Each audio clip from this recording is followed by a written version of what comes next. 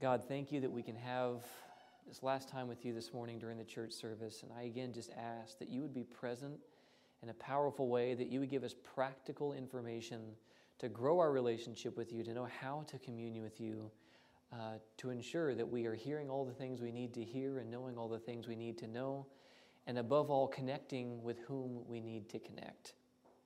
So bless us now, I pray, and I ask this in Jesus' name. Amen. So I'd like to look at the life of John, the Apostle John, first, and then we'll kind of have some principles we'll glean after that. But first and foremost, even though we're looking at a man who has a lot of good examples in his experience, we're not saying that he was perfect, right? John had faults like you and I have faults. In Matthew chapter 20 and in Mark chapter 10, he sought preferential treatment. He and James asked Jesus and said, hey, whenever you come in the glory of your kingdom, we want to sit on your right hand and on your left. And Jesus' response to them is, you have no idea what you're asking. And they really have no idea what they're asking, because the glory of Jesus is literally the cross. They're asking to be on the cross on the right and on the cross on the left next to Jesus whenever he is in his glory, pouring out his life unto the dregs for the people he came to save, which is all of us, by the way. So John sought preferential treatment. In Luke chapter 9, Jesus tells the disciples to go and minister in these cities and prepare them and for his coming. And some people are like, nah, we're not that interested. And John has this brilliant idea. I know, Jesus, let's call fire down from heaven and consume these people. And Jesus' response is, you don't know what spirit you're of.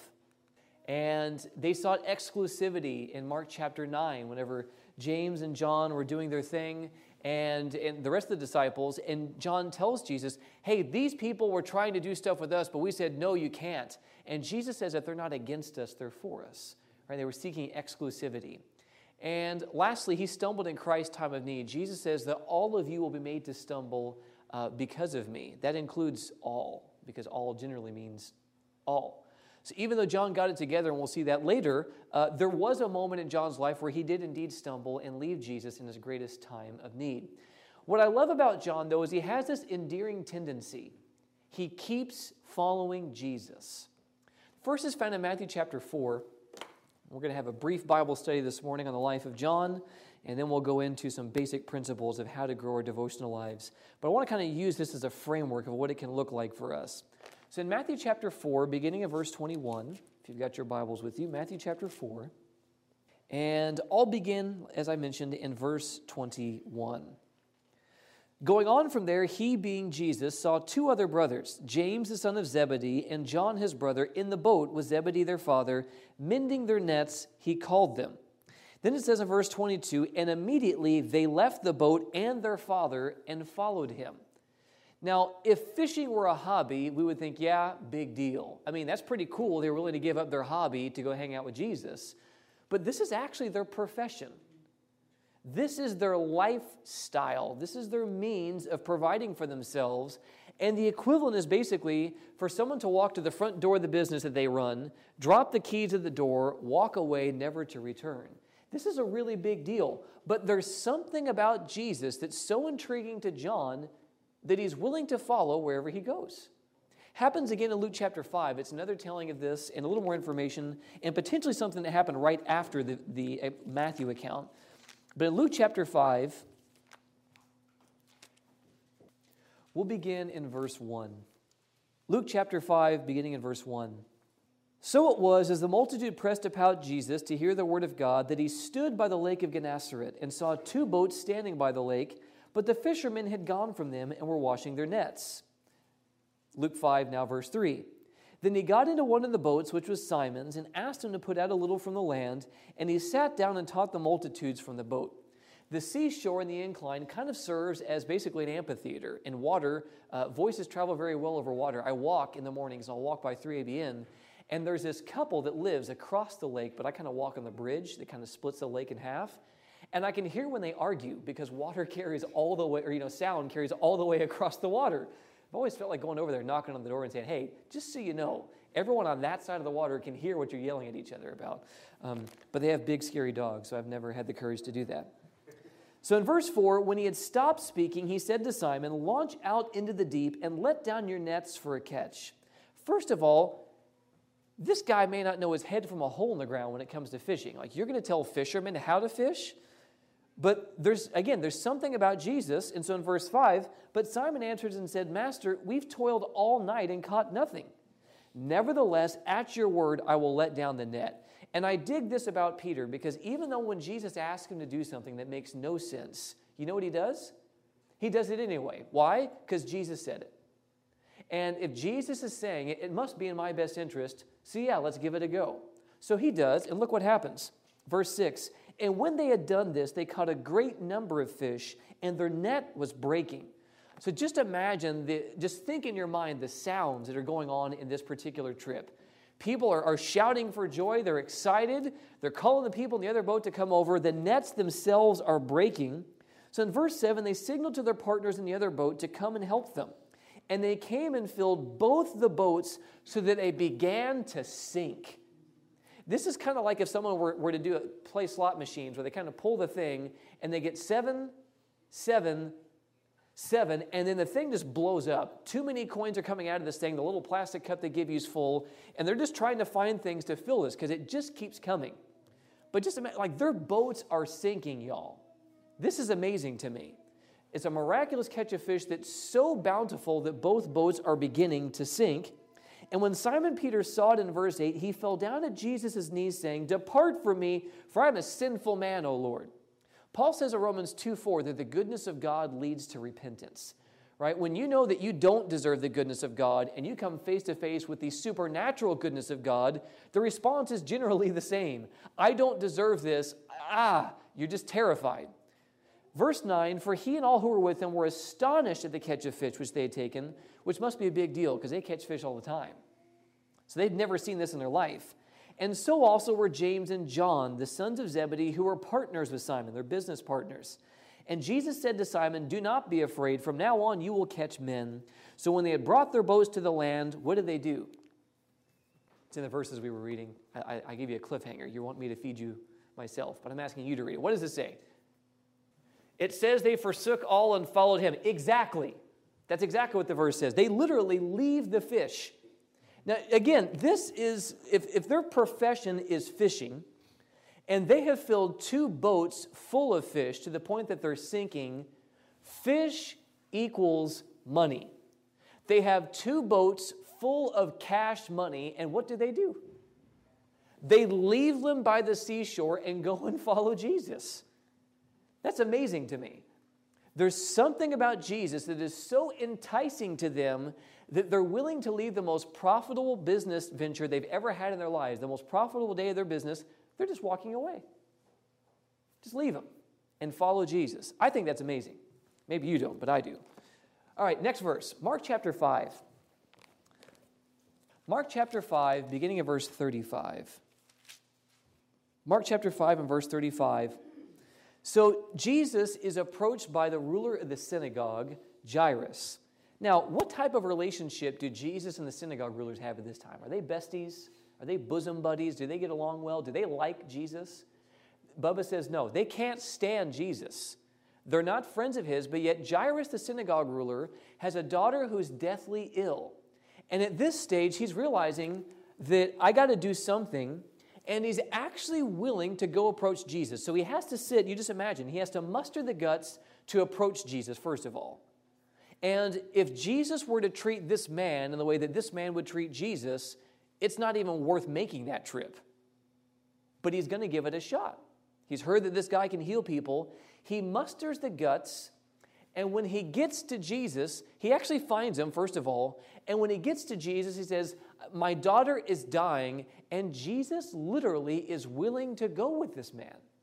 This is a last-minute act of desperation, and he's willing to go with Jesus is willing to go with him. So how do you think Jairus is feeling right now about the potential of his daughter being healed? How's he feeling? Very good. She's going to be well. It's going to be okay. And as they embark upon the journey to go meet with to bring Jesus to the house to meet his daughter, this woman comes up from behind and kind of yanks on his coattails here. And she touches the edge of his garment. There's an Old Testament passage that says that he will come with healing in his wings, and the wings were basically the hem of their garment.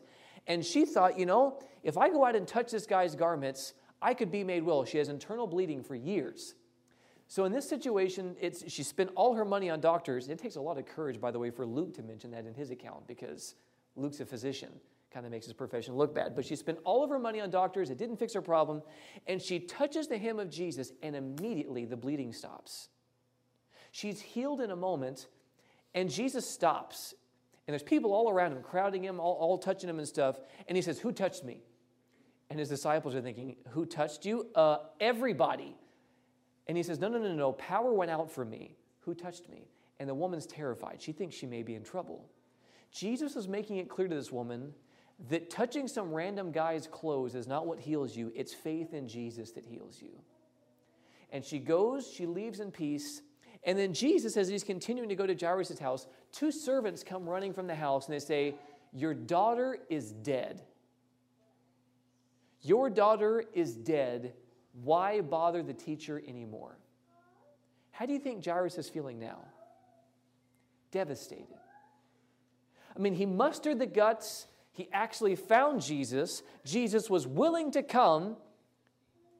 And then his daughter is dead. And I love the way that Jesus deals with this situation. Jesus says in verse 36, as soon as Jesus heard the word that was spoken, he said to the ruler, "Do not be afraid, only believe." I love the way that Jesus deals with this man. He basically tells him, don't listen to them. I'm coming to your house. Lead the way. Jesus only brings a few people with him, Peter, James, and John. And he raises this girl from the dead, y'all. Jairus' daughter is raised from the dead, and of the people who get to see this amazing miracle by Jesus, John is one of them. We're going to see in our time together in this brief part of the study that John is always there when the big, awesome stuff happens in the life and the ministry of Jesus. Continuing to Matthew chapter 16, I think I'll probably just summarize this one. In Matthew chapter 16, Jesus tells the disciples at the end of the chapter that some of you here will not taste death until you see the Son of Man coming in his kingdom. And a reasonable question can be marshaled from this. Has Jesus come yet? No. Are any of these people still alive that were standing in front of Jesus when he said that? No. Well, that's a problem. But chapters and versification came later in the Bible. They weren't written that way. So sometimes we assume new chapter, new story, new context. But that's not the case here. It says, now after 6 days in chapter 17 and verse 1, 6 days after what? Whenever Jesus says that some of you will not taste death till you see the Son of Man coming in his kingdom. The very next thing that occurs is the Mount of Transfiguration, where Peter, James, and John are on the top of the mountain with Jesus. Jesus' body is transformed. It's brilliant as the light. It says his clothes are whiter than any launderer could launder them. And they're speaking with Jesus, 2 people. Who are those 2 people? Moses and Elijah. And they're representing 2 classes of people who will be present at the second coming of Jesus, of the righteous. Those who die and are resurrected. Moses is resurrected, we're told in Jude chapter 1. There's only one chapter in verse 9, I think. Yeah, I think so. And then Elijah never tastes death. He's translated. He's brought to heaven in a fiery chariot. They literally see a snapshot, and the voice of God is there as well. They literally see a snapshot of the second coming of Jesus. That's the Mount of Transfiguration. But again, James, John, and Peter are there. Something big, something amazing happens, and John is there. Going to John chapter 13. We'll go ahead and turn there. John chapter 13, beginning in verse 23. John chapter 13, verse 23. This is at the Lord's Supper. And now there was leaning, verse 23, on Jesus' bosom, one of his disciples whom Jesus loved. Who is the disciple whom Jesus loved? John. So just imagine, this sounds kind of creepy, right? Because if this dinner table scene is anything like your dinner table scene, sitting beside someone and resting your head over and leaning in their bosom is really uncomfortable, first of all, and it's just kind of weird. But the tables were set up different in their day. The tables were only like 12 inches to 18 inches in height, and they would lay down on the ground and lean on their elbows on pillows. And they would eat this way. Now, if you're leaning down on your elbow like this and someone else is leaning down on their elbow like this, it's much easier to have your head in someone's bosom. It's far more comfortable, and 3, it's a whole lot less creepy. So just so you know, this is the context of this particular situation. But the point is, in this very intimate moment that Jesus has with the disciples of washing their feet, breaking his body, and having them drink of his blood as far as the act of what they're doing, right? John's there. He's right beside Jesus, as close as you can get, resting his head in the bosom of Jesus. Continuing on in Matthew chapter 26, Jesus, when he's in the Garden of Gethsemane, we're told in the Desire of Ages in the Gethsemane chapter, that as soon as Jesus' first foot gets in the garden, he collapses to the ground because of the weight of the sin of the world. Just collapses to the ground. The disciples help him up, and he collapses again. They take him into the garden. Jesus has 8 people stay at the entrance, and he brings 3 people with him. Judas has left at this stage. Peter, James, and John, Jesus requests something of them. In Jesus' greatest time of need, when he needs prayer, he thinks if there's anybody I can trust in this time of need, it's going to be Peter, James, and John. That's a lot of trust from Jesus, isn't it? He's always providing for their needs, but when he has a need, certainly they'll be there for me. And we know the story that they end up sleeping when Jesus needs them most. But when Jesus had a need of prayer, he thought he could rely upon John. Of all the people, John is going to be one of those 3 that's actually going to be there for me in my time of need.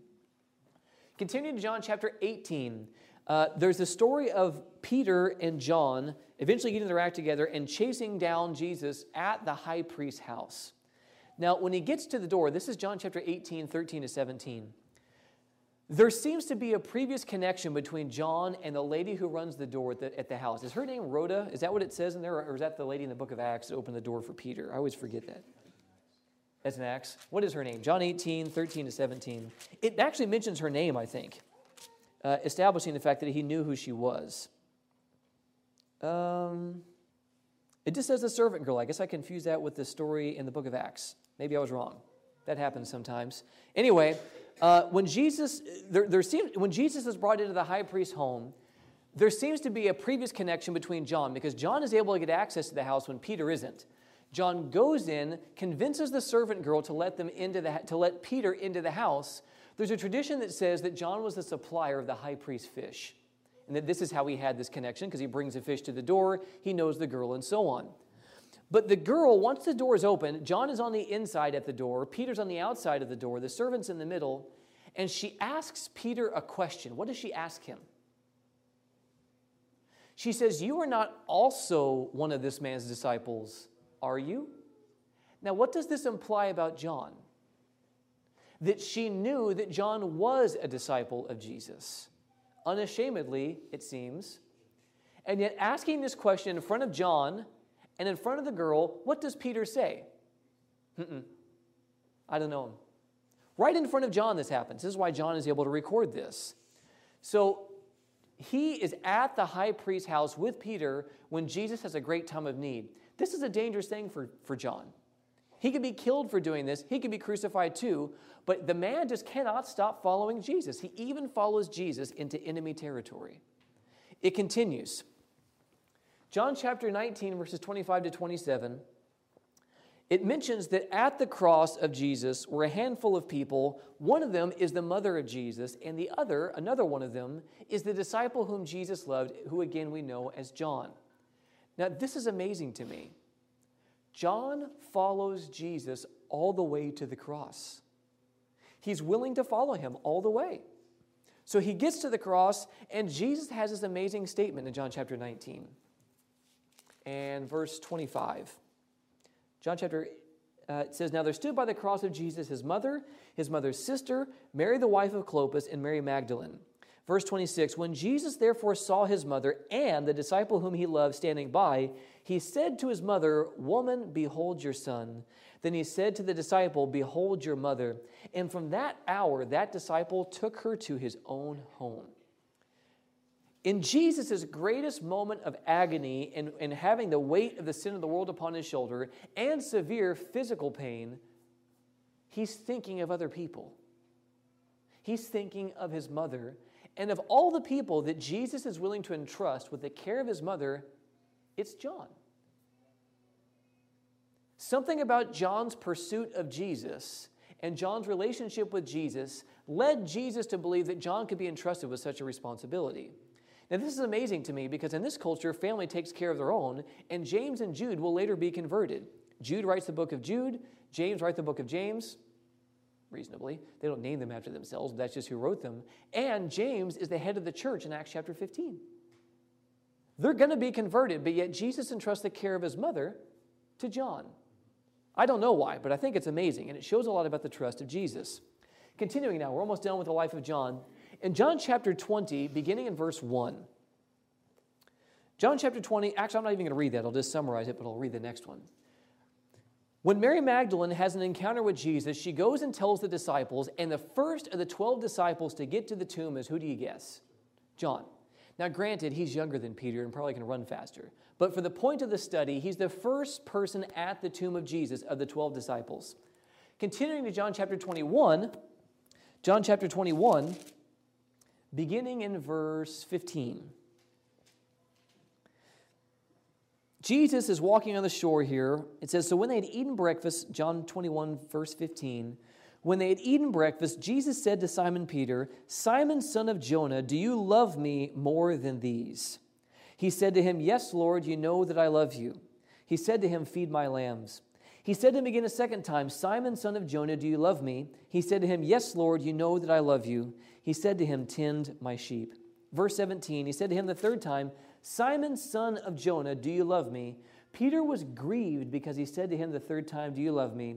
And he said to him, Lord, you know all things. You know that I love you.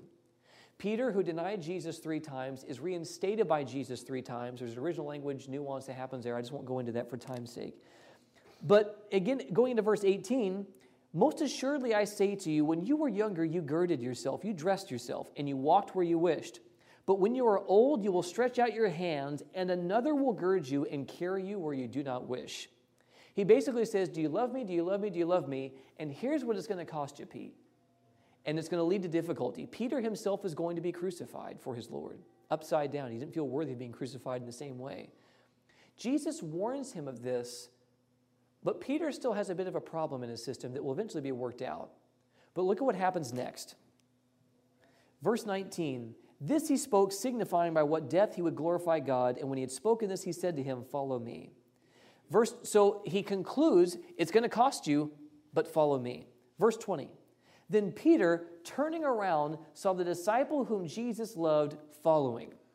So as Jesus is walking down the shore with Peter, reinstating him, behind them, someone is following who has nothing to do with this conversation. It's none of his beeswax. This is not a conversation that Jesus is having with John. It's a conversation that Jesus is having with Peter. But John cannot stop following Jesus. He just can't stop. If Jesus is here, I want to be with him. I'm going to follow him wherever he goes.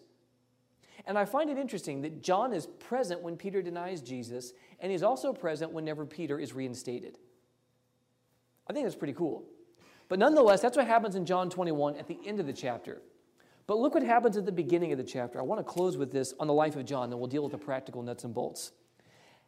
John chapter 21, verse 1. After these things, Jesus showed himself again to the disciples on the Sea of Tiberias, and in this way he showed himself. Simon Peter, Thomas called the twin, Nathanael of Cana in Galilee, the sons of Zebedee, James and John, and 2 others of his disciples were together. Simon Peter said to them, I'm going fishing, and they said, we're going with you also. They went out, and immediately they got into the boat, and that night they caught how many fish? None. But when the morning had now come, Jesus stood on the shore, yet the disciples did not know that it was Jesus. Then Jesus said to them, children, have you any food? Now, if you pride yourselves at being professional fishermen and you don't catch any fish, and someone reminds you of that, how are you feeling at that stage? Kind of inadequate, maybe even a little frustrated. But he says, children, have you any food? And the response is no. And what's about to happen should remind you of Luke chapter 5. It should. And it should have reminded them of Luke chapter 5. And he said to them in verse 6, cast the net on the right side of the boat and you will find some. So they cast, and now they were not able to draw it in because of the multitude of fish. They could bring the net in, though it was breaking in Luke chapter 5. Here they can't. There's so many fish, they can't do that. Verse 7, therefore that disciple whom Jesus loved said to Peter, it is the Lord. And I think this is actually on my slides here. It says, it is the Lord. And look what happens next in the verse. Now when Simon Peter saw that it was the Lord, is that what the text says? Peter does not recognize that this is Jesus. He's relying upon the testimony of someone else that this is the work of Jesus. Now, when he heard that it was true, he put on his outer garment, for he had removed it, and plunged into the sea. I find this interesting because of all the people who spent the most quality time with Jesus, James, John, and Peter had a closer relationship than the rest. They knew him better than the rest, and yet James and Peter are in this boat besides John, and only one of those three actually recognizes that this miracle that just happened in their life is the handiwork of Jesus. And who is that? It's John. Now, why? I venture to say that it's because John spent the most quality time with Jesus. And so when Jesus was working in his life, he was able to recognize this. John, again, is the only one there. Many Christians today are struggling with recognizing or hearing Jesus in their lives, and I think the reason is that they're not spending quality time with Jesus. So how could they? How could we possibly recognize the working of Jesus in our life if we aren't communing with him and recognizing how he speaks, how he works, how he deals with broken people, and so on? Does that make sense? It's a very practical lesson that we can learn from the life of John. Now, two sobering thoughts on this, and I promise there's good news, but this was a very sobering thought for me. That if we don't think it's important enough for us to seek Jesus' face daily in word and in the prayer, what makes us think that we're going to want to see his face every day for eternity? If we don't desire to commune with God now, what makes us think that we're going to want to commune with God then? Does that make sense? Just a practical lesson I think we can learn from the example of the life of John. Charles Spurgeon once said that you cannot have Christ in eternity if you do not have him in time. Now, I have a very simple question for you because I don't want you to be discouraged here. Do you think that Jesus is looking for reasons to not allow people into heaven? Of course not. But a friend of mine puts it this way. Maybe it's in the next slide. Here's the second point, though. If we aren't spending that time seeking him each morning, then how on earth can we take him with us and share him with others? What are we offering them? What are we offering our classmates? What are we offering our spouses? What are we offering our children or our students if we ourselves aren't seeking to glean from Jesus manna from heaven, encouragement, strength, power to overcome sin, power to obey? You can find all of these things in communion with Christ, but if we don't seek this, what are we giving the people around us when we try to invest in them? Here's the real issue at hand. How we spend our time shows the things that we value the most. If something is important to you, you'll wake up early. Right? When we had those really early plane flights to go on vacation, somehow we find ourselves getting out of bed early enough to not miss our plane. But communion with God doesn't quite work the same way for us. And so for some of us, it may just be a situation of mind over mattress. Right? You've heard mind over matter. It could just be a situation of mind over mattress, that we're just wrestling with getting out of bed in the mornings. Do you think that Jesus wants to commune with you in the morning? Yes or no? Yes. Do you think it's possible for Jesus to give us the ability to actually wake up in the morning if we want to have time with him? If we recognize that there is weakness in my flesh and I'm not capable, do you think that Christ has strength and power available to give us in those moments to actually be able to wake up that we didn't have before? Do you think Jesus is capable of doing that? Yeah. If we want it, I know that Jesus will provide what's necessary to do it. Now, there is absolutely an enemy of souls who hates your guts, by the way, and does not want you to commune with Christ because he knows that power is found in communion with Christ. So whenever I first started to get serious about reading the Spirit of Prophecy, every time I would crack open a book from Ellen White, this severe lethargy came out of nowhere, and it was difficult for me to stay awake. I've had situations like that, and it took just continuing to persevere and asking God for strength, and he gave me what I needed to be able to read. And now I don't have that problem anymore, but I did then.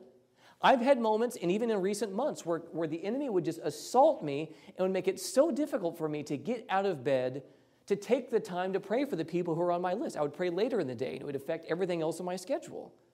This battle's real. You're not a loser if you can't get out of bed in the morning. But we can actually ask God for the ability to do so. That's my point. Christ longs to give you that strength, but we got to ask. He can't go where he's not invited. He can't do something that he doesn't have permission to do. And in Malachi chapter 3, that verse that's used way too often in offering appeals, we're told, and it's true to offering, but there's other texts we can use than just Malachi 3 is my point. In that particular text, God says, try me now in this, if I will not pour out a blessing upon you that you cannot contain. We have this saying in America that time is money, and the word is equivalent to the equal sign. Time equals money. What do you think would happen if God promises to pour out a blessing on us, if we give money to him, if we give some of our resources, if we test him in this? Do you think the same thing could apply if we were willing to give God time? Do you think that God could pour out a miracle and a blessing from heaven of peace in the midst of hardship, of wisdom in the midst of difficulty and knowing what to do, of having courage to continue in the battles that we're facing? Do you think that God could afford you those types of blessings from heaven too? I think he would. I think God would delight to give you these things. So what if we tithed a portion of our day? I'm not saying to spend 2 hours and 40 minutes a day. Hey, that would be amazing if you could do it. But what if you decided to set aside a chunk of time that's just for God? That you tell the world, you can't have this. This belongs to God. Do you think he would bless you in the same way? I think he would. I've seen him do it in my experience. A friend of mine puts it this way, that Jesus is going to take everyone to heaven who wants to be there. No one is being brought kicking and screaming who has no desire. If we have no desire for communion with God now, we're not going to want communion with God then. We take the same character from here that we bring there. And it's the same person in that sense. Obviously, we have a glorified body, and God has worked through us to make us like him. But my point is, the desires we have here, we're going to have there regarding communion with God. It'll be the same. And God knows that it would be hell for someone to spend eternity with God whom they don't want to be with, that they don't value or appreciate or don't want to be with. And despite God's best efforts and God's desires, he'll just give us what we want. He loves you so much that he's willing to give you what you want instead of what he wants. That's how much God loves you. Now, I have loved you with an everlasting love, therefore with loving kindness I have drawn you to myself. God wants you. God is loving you in spite of what we do or don't do or want or don't want. He's still laboring for us. He's still pursuing us. We covered that last night. That has not stopped. But in the end, the decisions that matter the most to us are going to be the things that we're left to have. And so am I saying, I'm going to have a big, well, I'll explain it here in just a moment. But the pleasure of eternal life begins now. And this is where I kind of started to learn this. There was a time in my Christian experience when I first started that I was actually afraid of heaven. I'm kind of ashamed to admit that in front of you. But I was actually afraid of heaven because to me, that just seemed like such a long time. And I thought, what am I going to do for that long? Now, I didn't think I was going to be some fat, naked baby playing a harp on a cloud, but I was terrified of being bored in heaven. That I wasn't going to enjoy it. It was just going to be too miserably long for me. And then something changed. I came face to face with the undying love of Jesus, and I fell head over heels in love with a man named Jesus. And everything changed. And now when I hear people having discussions in Sabbath school about what the streets are going to look like and what the walls are going to look like and what we're going to eat and what colors we'll see, I don't even care. I literally do not care what heaven looks like. There's only one thing that makes me excited about heaven, and it's Jesus. That's what makes heaven heaven to me. I'm sure it'll be beautiful. I'm someone who loves hiking and beautiful sights, but if I'm just stuck looking at nice scenery for this whole time and I don't find what my heart has really been looking for, I'll eventually get bored. But what makes heaven heaven to me now is that I can bow down and wrap my arms around the legs of Jesus, and I never have to let go.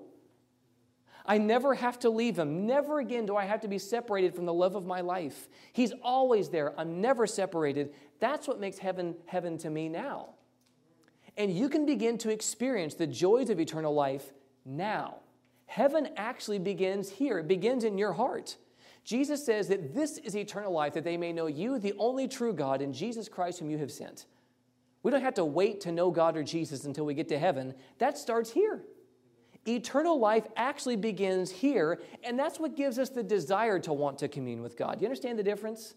I'm not saying if you don't open some book and read it that you're never going to go to heaven. I'm saying that the desires of our heart are the real issue at hand. And that's why we behave the way we do. That's why we don't desire communion or whatever. And you can actually begin to experience the joys of eternal life now. I'm experiencing it. It's actually possible. But I want to give a really big disclaimer, because there are people who are well-intended but start setting up their children for failure. I actually have a friend who it's very difficult for them to be willing of their own desire to just read the Bible because they feel that they're doing it because they have to. And then they feel like, well, I'm not offering God due service. I'm just doing this because I have to, and God's not going to be happy if I do that either. I guess I just won't do anything, because they were raised and told that you better read your Bible, you better read your Bible, you better read your Bible. There's a big difference here, a huge difference. You are not checking off a box to appease an angry God when you open the Bible in the morning. You're beginning a dialogue and growing a relationship with a loving God. That's the point of devotions. Through communion, through listening, through talking, through getting to know His character and His heart, you can find a love for Jesus awakening in your heart, and you begin to desire more and more frequently to spend time with Him. That's how the process changes. And that's what we'll carry with us into heaven, that same desire to sit at His feet and to commune with Him.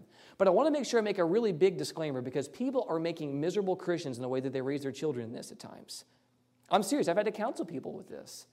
It's crippling to them because they know that they should, but then they just get those flashbacks to the way that they were treated as a kid, and they just literally opening the Bible is like returning to a wounded place where they've been abused. The Bible, because of how they were trained. God isn't asking for that. God's asking for time. God's asking for face time, for fellowship, for Him to tell you how much He loves you and wants to invest in you. That's what He's looking for in a devotional life. And it's logical, really, as far as why we should have time with God. You live on a battlefield. There's a real devil. There's a real enemy of souls. He hates your guts. And the way for us to find protection and wisdom and strength and courage is in that time with God. That's where it comes from. And in Ephesians chapter 6, there's only one offensive tool listed in the entire armor of God, and what is that? The sword of the Spirit. This is our means of fighting back. We don't have to be a doormat for Satan anymore. We don't have to just get assaulted by bad thoughts, by discouragement, by depression, and other things, and just take it on the chin because, well, we probably deserve it because God probably is upset with us. You can use the promises of Scripture and how God loves you, how He sees you and wants to do in your life as your sword to fight Him back, to kick those thoughts out of your mind. It's a great way to train yourself to fight back. Communion with Christ, and I hope you're paying attention to this. If you've missed a whole lot of it and you've just been zoning out or whatever, and I'm not saying that they are, so teachers don't get freaked out by that. I'm just saying in general that communion with Christ is a privilege, not penance and not a punishment. It's not the way that you appease God with your deeds, and it's not a punishment. It's a privilege. The God of heaven loves you so much that He's willing to come and meet with you in your prayer closet. He's willing to come and meet with you when you kneel and pray, when you read the Word of God. He's actually willing to make time for you. Every person in this room, He's not too busy for any of you. And any time that you commit to Him, I assure you, He will give you twofold. Guarantee you. And I also guarantee you the devil will try to take that from you every step of the way. Don't assume that, well, all right, yeah, that makes me excited. It's going to be easy to read the Bible from now on. There's a real battle, but when you pray, when you call upon the name of the Lord, you can cast out the devil and he will flee from you. And you can enjoy that communion with God day after day after day after day. It's possible. It's our means of protection. It's our source of joy, strength, peace, guidance, and sanity. And Ellen White says, that those who neglect to pray, or the enemy enshrouds with darkness those who neglect to pray. When we don't put the armor on and we have a bad day, we know why. It's not that God is angry with us, it's that we didn't have the armor we needed to protect ourselves from the battles of the enemy. Does that make sense? It's our means of protection. Now, how can I strengthen my devotional life? How much time do I have? All right, I'll do my best to be prompt and to the point. How do we grow our devotional life then? Be like John and follow Jesus. First and foremost, your primary objective in your devotional life is to connect with Jesus and not become a scholar. You're not looking to become the most brilliant person on the ins and outs of the Hebrew and the Greek and the nuances of verb tenses. Your objective in your communion with God, first and foremost, is to connect with Him, to connect with Jesus, to connect with God the Father, to ensure that you have a right standing with him and that you know who he truly is. That's the immediate priority. And the Bible first. I'm not saying that you can't read a devotional book or you can't read the Spirit of Prophecy in your devotional life, but I am saying don't read those things instead of the Bible. And read the Bible first, because only the Word of God can impart life. If the Word of God can speak a world into existence, if it can speak the sun and the stars into existence, do you think it can bring life into your spiritual experience? Of course. The Spirit of Prophecy never promises to impart life into your experience. Philip Yancey never promises to bring life into your experience, to speak life into your experience. They're helpful, they're encouraging, and they're meant to point us back to Jesus, particularly the Spirit of Prophecy.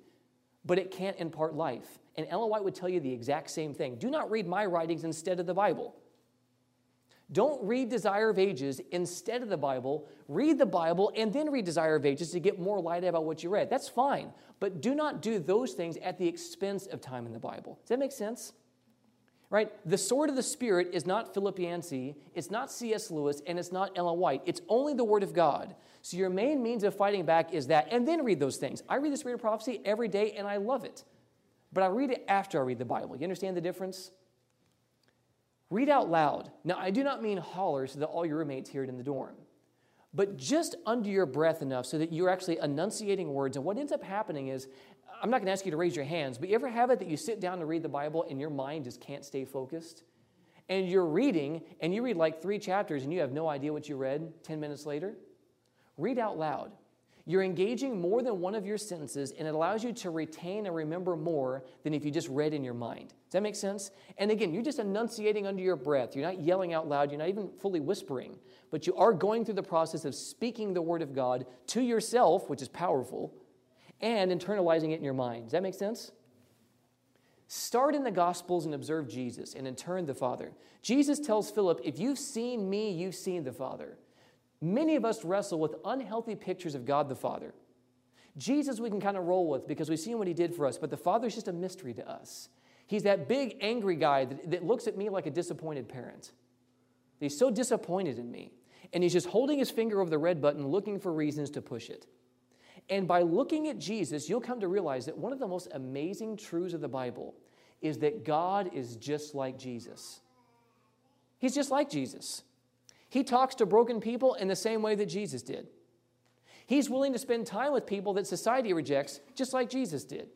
And so start in the Gospels. Just stare at Jesus, observe and commune and take in Jesus. And in doing this, it's going to set your compass to true north. Because one, you're going to be able to recognize Jesus in other places in the Bible once you do this for a while. Wait a minute, the psalmist David is talking about my friend Jesus in Psalm 22. Wait a minute, Isaiah is talking about Jesus in Isaiah 53. Wait a minute, Paul is talking about Jesus in Romans. You understand? Set your compass to true north. Just start there for a while and stay there for a while. And it'll be a very helpful thing for you to reprogram your picture of God the Father to set your compass to true north. We did that, John 14:9. And then journal how God speaks to you.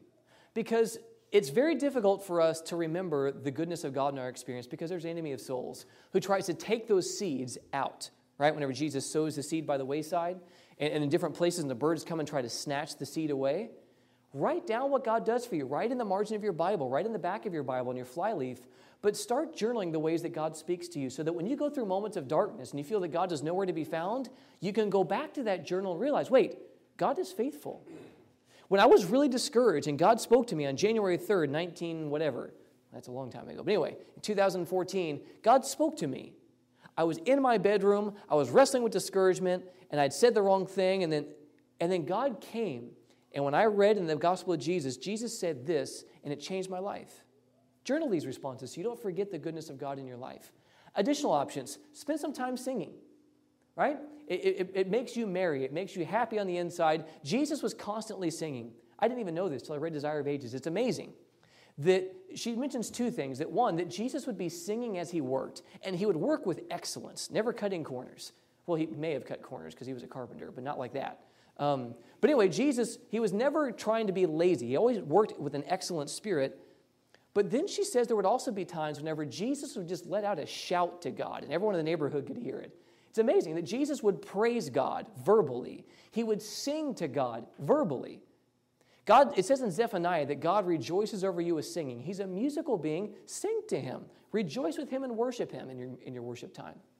After Scripture, feel free to read the Spirit of Prophecy or other devotional books. If they're, telling the truth as it is in Jesus, not like kooky New Age stuff. But yeah. Spend earnest time in prayer. What that looks like for you, I don't know. People, will come and ask me, so how long do I need to spend with Jesus? I can't give you that answer. How much time are you willing to give Jesus? That's the real question. And whatever you give him, his word will not return to him void. And the thing is, the more that you commune with Jesus, the more you want to commune with Jesus, and the time gets longer. That's what happened to me. I'm a minister of the gospel. I have a lot of work that I do, so my amount of time is probably going to be more than yours. So how much I spend doesn't matter, but how much time are you willing to give God first and foremost? And just imagine, if you're willing to give God an extra 20 minutes in your morning, let's just say 20 minutes, as a random figure. Do you think that Jesus is able to give you a more restful night's sleep with 20 minutes less because you gave that time to him than if you rested the whole time? Do you think that's possible within the realm of possibility for Jesus? Of course. Try me now in this, he says. Just see what he does. Journal, again, write the things that God speaks to you about, the things that are on your heart. You can do prayer journals. It's a great way to remind yourself of how God's working in your life. You can memorize Scripture, Spirit of Prophecy quotes. It's another thing you can do in your devotional time. Like 20 minutes, that's a long time. Like how much do I read? There's multiple things you can do in that time, right? But you're communing with Jesus. Now, two last things, then we'll close. Finding power in personal prayer. First and foremost, slow down, people. Slow down. I remember that I started praying. That same person I talked about this morning, I was praying with the mother of a friend of mine. And I just knew that when this woman starts praying, she knows that she's coming into the presence of God, and she slows down. And there's a deepening sincerity in the tone of her voice. And you can just hear her give God every ounce of her heart when she prays. And it was so humbling for me because I realized, whoa, prayer is a lot more serious than I thought it was. Hearing this person pray made me realize, wait a minute, I got to slow down. We used to play this game called Steal the Bacon when I was in school, where you have kids on two walls, and they'd have like a chalkboard eraser in the middle. And they would say, go, and both people would run, and whoever grabbed the eraser and got back to the other wall, they won. Many of us, if we're honest with ourselves, treat prayer the same way. We run in and say, hey, Jesus, thanks a lot, be with me, bye-bye, and we go, and we're done. His name is, and we hurry through our prayers. We're not even thinking about what we say, and we say, in Jesus' name, amen. His name is Jesus. He's the love of your life, and he wants communion with you. Stay there and abide and rest a while. When you pray, you're being brought into the presence of God, into the very presence of Jesus. Slow down and enjoy the ride for a while. That's my first recommendation in personal prayer. And when you pray, don't be the Hot Wheels guy from the commercials in the 90s and burning through the name of Jesus. Stop and declare the name that is above every name. Give him some time. Give him credit. Don't be afraid or ashamed or too busy for Jesus. Walk through him as long as it takes. Praise him. Pavel Goya says that it's not safe to pray until you've praised him enough to trust. We run and start telling God what to do, but a lot of times we don't even believe that God will do it for us because we're not reflecting upon the faithfulness of God in our experience in our past. But if you start with praise and praise him for the ways that God is providing for you, you're reminded of the fact that I'm talking to a faithful God who cares about me individually, and I know he will hear me. This is what awakens the prayer of faith. Pray for your cleansing and for your reconciliation with God. Confess your sins. You can be made right in a moment through the power of justification if you will give those sins to Jesus and repent and ask him to cleanse you with the blood. Be specific in what you're praying about and think about what you're praying for. I've literally had moments where I would sit down getting ready to read my Bible, and what came out of my mouth was me praying for Jesus to bless my food. Now, I'm not asking for you to raise your hand if you've done this, but I just wasn't thinking. It was a muscle memory prayer, and it just came out of my mouth. Do you think Jesus wants just muscle memory statements and that those are going to be meritorious? Think about what you say. Say it differently so you're not just, regurgitating the same stuff all the time. And be specific, because how are you going to know if God answers your prayer if you say, God, be with so-and-so? God is omnipresent. He's already with them. What do you want him to do for them? Does that make sense? Give him specific prayer requests, and then you're going to know whether he answered your prayers or not. If you ask God to be with them, he's already with them. I guess the prayer was answered, but if you're praying specifically, you'll get more specific answers and you know whether you're hearing. Pray out loud in the same way that I talked about reading, out loud, just under your breath. But again, it keeps your mind from wandering. One of the things that I do is I walk and pray, for like an hour in the morning, just so I can focus better. I get fresh air. For me to focus on my needs for that long is just difficult for me. And so what I do is I walk. So you can do that, whatever you want. Claim his promises. Remind God of the promises that he made to you. Open your Bible and say, God, you promised me that in Isaiah 40:31 that those who wait on the Lord will renew their strength, that they'll mount up with wings as eagles, that they'll run and not be weary, that they shall walk and not faint. You promised me that you would do that, and I'm asking you to keep that promise. You can remind him of that. If we're wrestling with feelings of separation from God and darkness, ask yourself the earnest question, is there something that God has convicted me of that I've not dealt with, that I haven't surrendered? And if that's the case, make it right. Go to God, confess that sin. Be reconciled to God, Paul says in 2 Corinthians 5. Be reconciled. Are there sins that we've not repented of? Are there things that we place a higher estimation on and importance than on God and communion with him? If there are, give them to him. If it's causing you difficulty, you realize that you're wrestling with the silence of God or with difficulty, give those things to him. Clear the account and come back to God.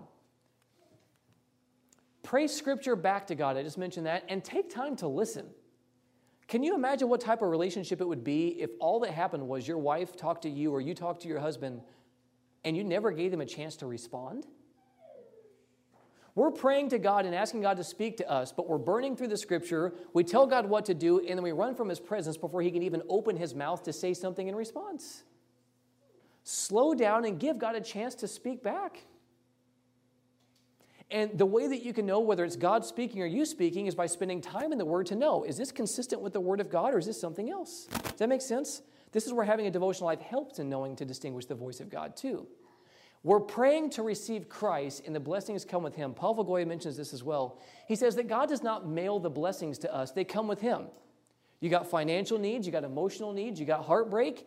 Ask for Jesus. And with Jesus comes comfort, comes peace, comes wisdom, comes the ability to provide for your needs. Seek him, and when you seek him, you'll forget about your other needs. It's amazing when you can have that level of communion with God. We still have real needs, we still have real situations, but God is able to provide and longs to, so ask for him. He's the source of the provision for all the needs that you have. That's the safest thing to be praying.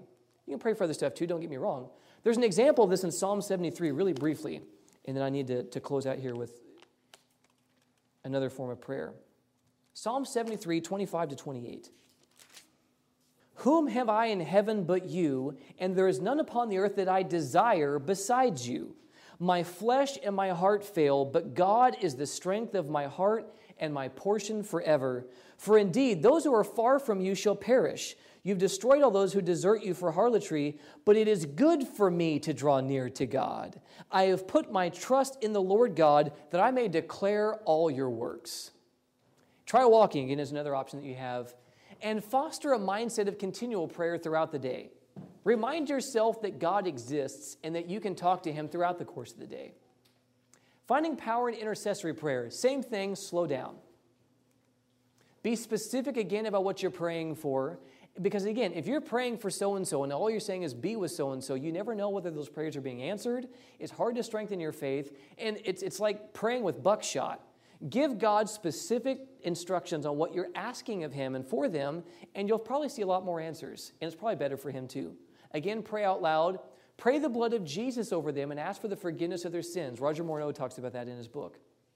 Give God permission to do his will in their lives. They may not be asking for this for themselves, but you can ask it on their behalf, and you can see God do stuff that he couldn't do otherwise. Pray that God would have the throne of their hearts. Claim Scripture promises over their situation. Let's say, parents, you're dealing with a lost child. Jeremiah chapter 31, verses 16 and 17 is a good example of this, or a lost family member. Jeremiah chapter 31, verses 16 and 17. I'll read this real quick. And mine the text of Scripture for promises for the people you love about, and remind God of those promises. So it says, this is verse 16 and 17 of Jeremiah 31. Thus says the Lord, refrain your voice from weeping and your eyes from tears. For your work shall be rewarded, says the Lord, and they shall come back from the land of the enemy. There is hope in your future, says the Lord, that your children shall come back to their own borders. You can claim the promises of God for lost souls and remind Him that He promised that. Don't be afraid to pray bigger things for people. We talked about that this morning. Their salvation is always the will of God, and make that a priority over anything else. You ever wondering what's the will of God and what should I be praying for? You can always pray for their salvation. You never have to worry about that. That's always safe. It's always the will of God, and it's always something that will give God more permission to work than He did if you didn't pray. And be willing to yield to God's will. I just lost, as I mentioned this morning during prayer time, I lost Jim Morris. I love Jim Morris with all of my heart. He was a phenomenal man. He loved Jesus and became a man of the book and would not believe anything if the Bible did not teach it. And I valued him. He made me a better minister of the gospel in giving him Bible studies. But Jim has had perpetual health issues, and just recently his body was ravaged by cancer. I would love to see Jim. I would love to have more time with Jim, but I don't know what is in Jim's best interest. I really don't. And so I had to choose to yield to God, to yield to God's will, and to give God permission to do whatever it took to ensure that Jim was His and that his suffering was as minimal as possible. But I don't know what God wants for Jim. Does that make sense? So we have to yield to God's will regardless, knowing because God will give them what they need. God will give them what they most need. Ask God what He wants you to pray for these people. Just imagine. God has been longing for this all along. Say, God, what do you want me to pray for so-and-so? I had that happen right behind Wendy's place. I was walking around the back road of the girls' dorm, and I asked God specifically, what do you want me to pray for so-and-so? And He gave me an immediate answer. And I've been praying for that for them ever since. You can actually ask God that stuff. If you don't know what to pray about, ask Him. Paul says we don't know how to pray as we ought in Romans 8. But that the Holy Spirit will utter groans, intense groans, on our behalf. You can actually ask God to tell you what to pray for. And again, take time to listen whenever you pray that. Some helpful resources. Incredible Answers to Prayer by Roger Morneau. You can get it at the ABC. Great book, and I think he has a couple videos too, but it's a phenomenal resource. I'm so indebted to Rich Sutton for sharing that with me. Daring to Ask for More by Melody Mason. Super good book dealing with the practical nuts and bolts of prayer and heart issue stuff. Not just say these words in this order. She's getting to the real heart of the matter. Are you believing lies about who God is? What strongholds exist in your experience? Powerful stuff. Good friend of mine, Daring to Ask for More by Melody Mason. Paul Vagoya has a book called One Miracle After Another. Oh dear, that TV is being obdurate. Ooh, and I almost died. All right, the next link down, nadministries.org. If you go there, if you just type Paul Vagoya, Pavelgoia, and type Vital Prayers. There's a series of messages he did at his church in Lexington, Kentucky that are powerful, dealing with some great, great principles of prayer and a lot of testimonies too. And that TV hates me. Pavel Goya had an ASI seminar he did in 2016. You can find him on Audioverse. If you type Pavel Goya in Audioverse, he's actually the first person listed, or those are the most recent sermons listed. There were 2 of them. Awesome stuff. Really, really good stuff. Elder Mark Finley has a seminar on Audioverse called Busyness, Spirituality, and Vision. I'll just look at my computer screen. I won't make any more comments. Sorry, guys. It's called, on Audioverse, Busyness, Spirituality, and Vision. There's some great Bible study principles. He talks about the sin of busyness. It's in most of our lives. Really, really good stuff. And how to engage your devotional life and stuff. And anyway, those are some basic principles. I'll just close with that. But has this been helpful this morning? 1, to know that God desires to commune with you. But 2, basic ways to do so. Has this been helpful?